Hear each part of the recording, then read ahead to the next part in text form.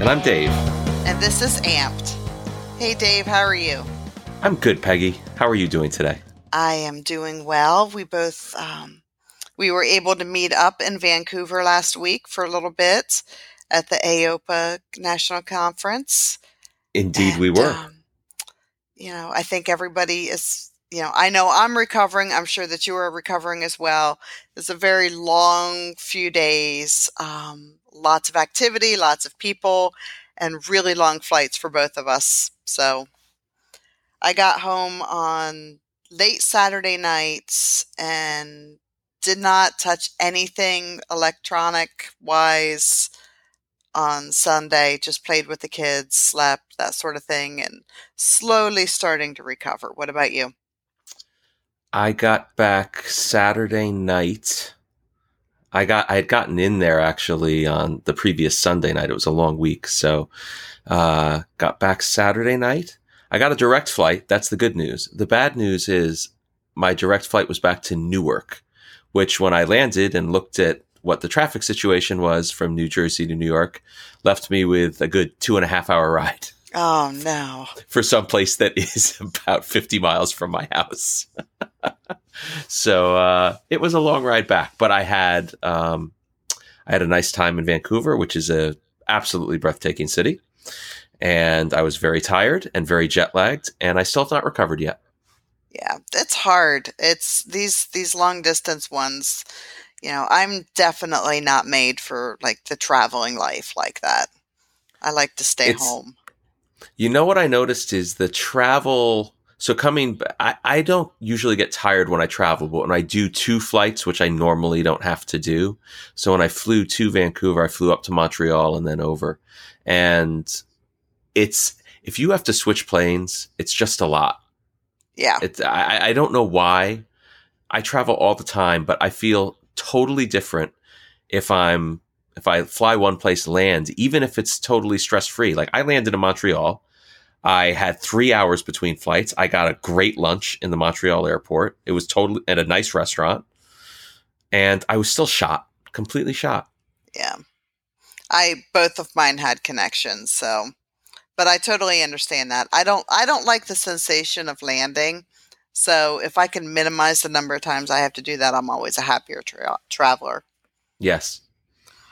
The sensation of landing, by the way, is better than the sensation of plummeting. Exactly. Out of the sky. Yes. So you got to pick your battles there. Oh, I do. And I embrace it every time that it's happening. I don't like the feeling that happens in my head. So yeah. And we met some cool Amped Army people. We did. Multiple. It was fun. I know. And you actually were able to meet some and know that we're not always just putting things into the void, which is always a nice reminder. It's so startling to meet people who are actually like, oh, I know you because I've heard your voice. It's very odd to me. I know. It's fun though, isn't it? Oh, it was awesome. Yeah, totally. Great conversations, cool people. Absolutely. And they gave us some great ideas for some podcasts. So Hannah and Emily, we will stay tuned and we'll circle back to you soon. Yeah, they're developing content for us. Exactly. So today's podcast actually kind of sprung out of some information that came up at AOPA about the National Limb Loss Registry. Am I using the correct term for that? Okay. So in full disclosure, this is Dave's topic. He knows considerably more about this than I do. When he told me about the registry, my reaction was, why is this really needed? And how do we know that the information is secure? So I am the skeptic on this situation. So kind of the flow of the podcast, I think, is going to be Dave trying to convince me that this is a good thing. That seems fair. Okay. All right. Would you like to provide the overview? The National Institutes of Health and the Department of Defense have awarded a grant to create the National Limb Loss Registry. Correct? That's the title, yes. And overall, they view this as an opportunity to improve healthcare for people with limb loss and limb difference based off of the more information that you have, the easier it is to kind of develop content and to develop strategies and standards of care. And in this podcast, we're going to explain what the registry is, dive into exactly what's going to be collected and how, and Dave will explain to me why this is a really important, good thing for the community as a whole. Yes, hopefully. Otherwise, the end of this podcast will be you staring at me saying, "Why did we record this?" No, it's good. I believe in you. Well, hold that thought. Let's see where we end up. So, all right. What a patient registry is. It is a collection of data about a group of patients with a shared condition. So registries are created to accumulate large amounts of data involving patients who are all facing the same type of challenge from a medical standpoint. So some of the more well-known patient registries that are out there are in the orthopedic surgery space for knee replacements and hip replacements. There are registries, and these registries capture patient data about what types of devices are used and what patient outcomes are. And it allows researchers and healthcare professionals to understand, is there a difference between a company X hip implant and a company Y? Are there particular treatment protocols that work better for some patients than others? Why do some patients who are 54-year-old females do better than others? This is the type of information that a registry is gathering. Now, Dave, let me ask you, do patients know that they're being enrolled in the registry in those situations, or is it something that's happened like at an office level? Yeah, so that's a really good question. And the thought occurred to me as I was preparing the notes for this that I should probably know the answer to that. And the answer is I don't honestly know. I do know that any information shared with that goes into the registry has to be de-identified. I do not know, and I will in the next podcast we record, I will fully research and disclose whether or not, in fact, you can. You need to consent as a patient, or whether it's something that can be done without your consent because the data is just all de-identified and stripped out anyway. I should know the answer to that, but I don't, and I apologize. No worries. You can get back to us. It just gives people a reason to stay tuned to Amped. Yes. However, I'm not building the most compelling case with that lead. Not really. For why this is so important. I'm failing. I'm losing right now. I'm losing. You're winning. Okay. It's not that I want to win.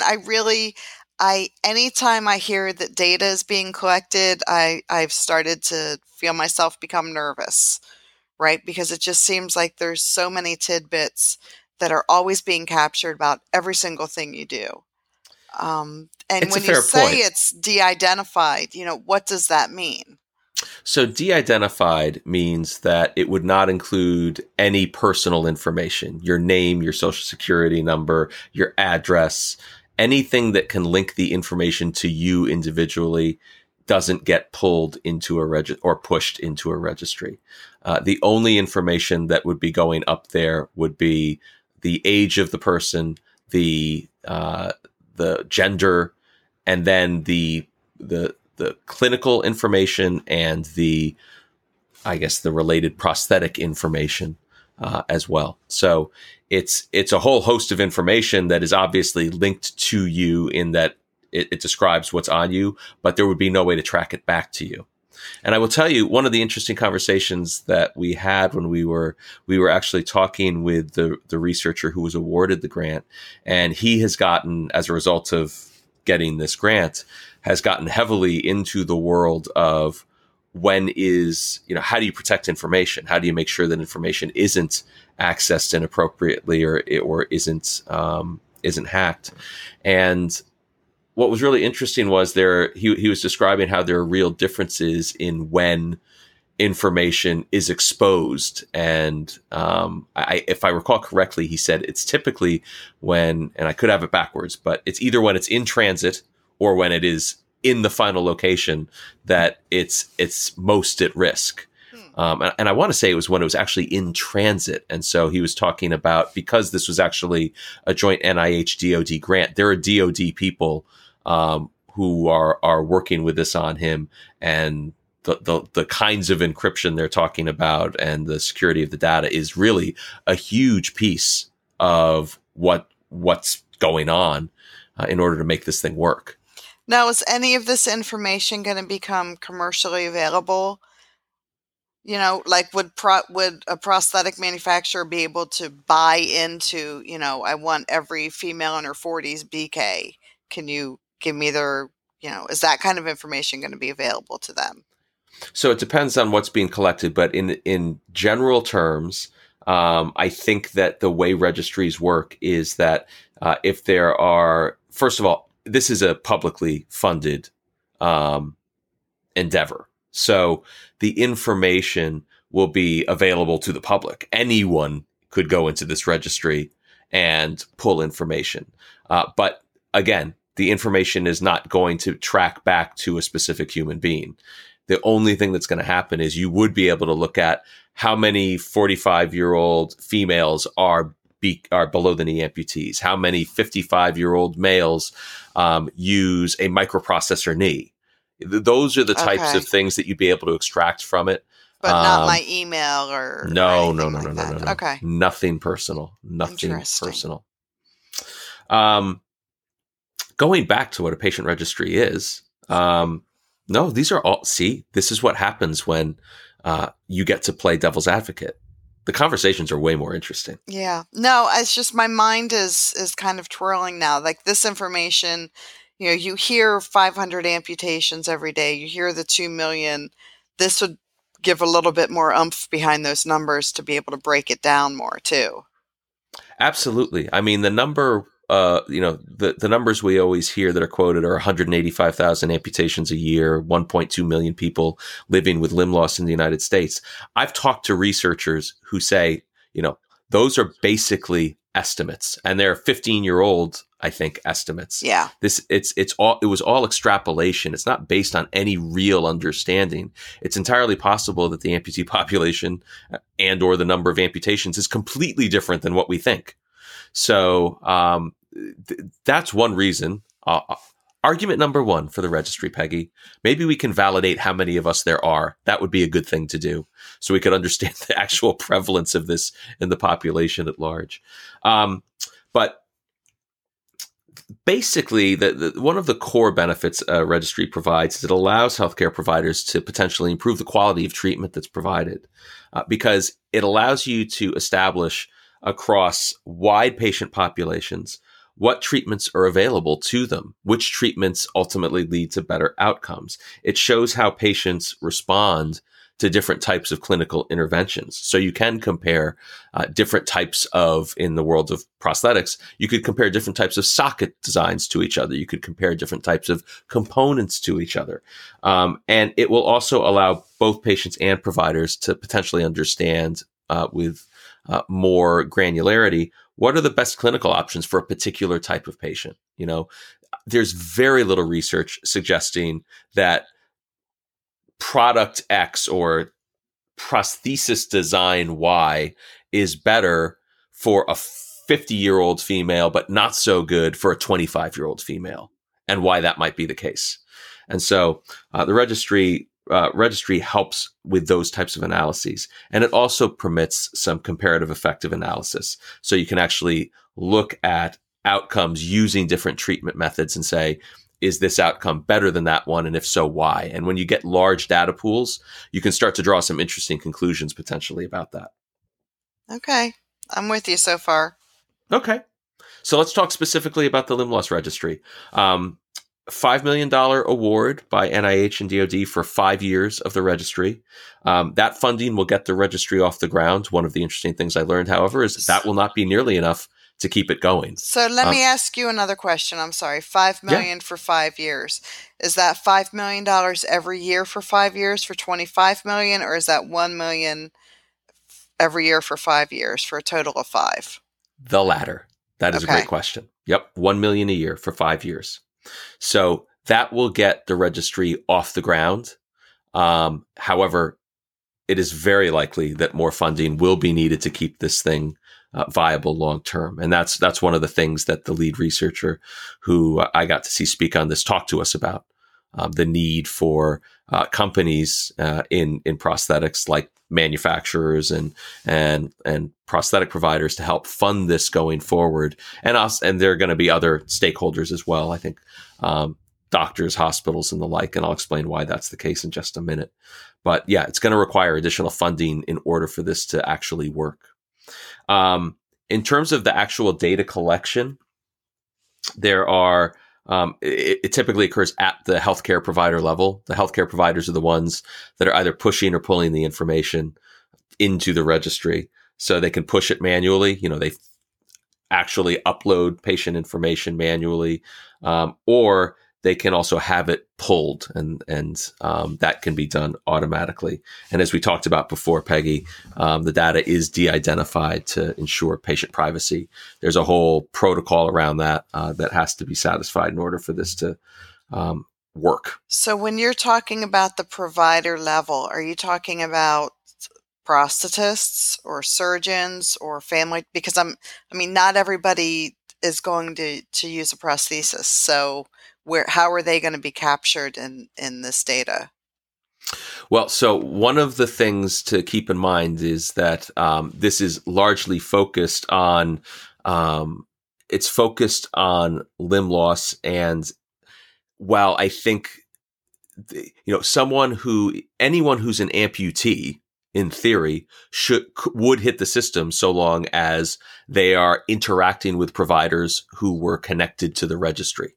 So if you are an above-the-knee amputee who chooses not to wear a prosthesis, or a below-elbow amputee who chooses not to wear a prosthesis, and you don't go to your doctor for any care or treatment related to it because you're not interacting with them in that way, then you're not going to be in the registry.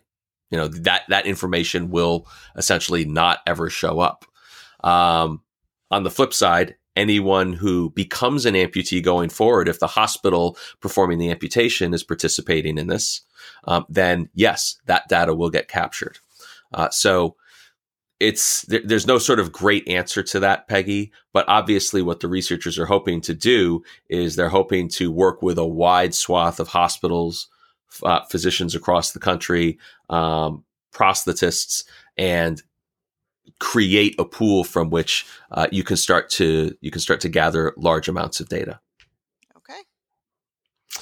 There's going to be 4 levels of data collected for the limb loss registry. Level 1 is hospital data, so that'll focus on things like the number of amputations as well as the number of limb salvage procedures. And one of the things about the registry that I'm actually going to read a quote in just a minute or two from Alison Cernich, who's led this effort at NIH. One of the things that's important to understand is this registry will include not only amputees, it'll include individuals who undergo limb salvage, and it'll be doing analysis of those outcomes as well, with the hope being that in part, not only will this provide compelling information about people with limb loss, but it will also tell us something about how do we prevent limb loss for people who have both their limbs today or all of their limbs. How do you prevent it in the future? So that ends up coming into the equation as well. But level 1 data is hospital data.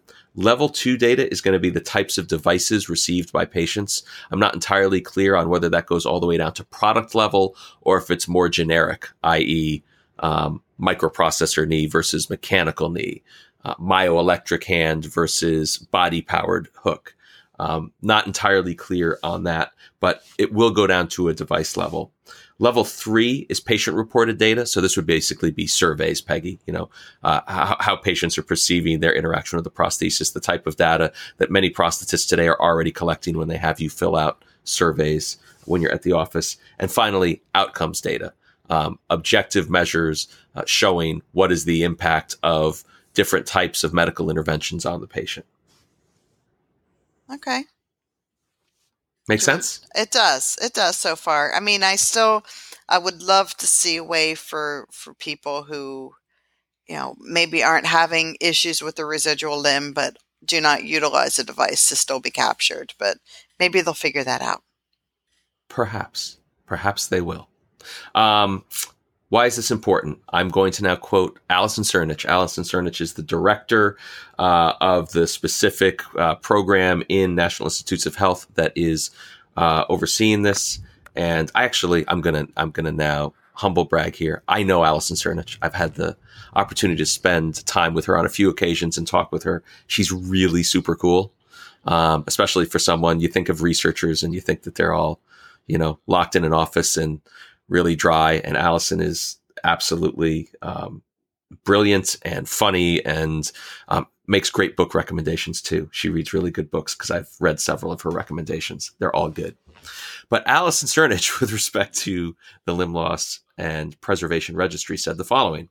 She said, this registry addresses a significant public health knowledge gap.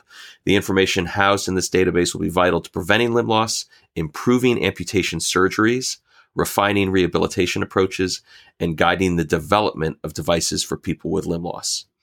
And while that sounds at one level general and a little bit pie in the sky, I think it's a pretty good synopsis of what this registry potentially could do for the community.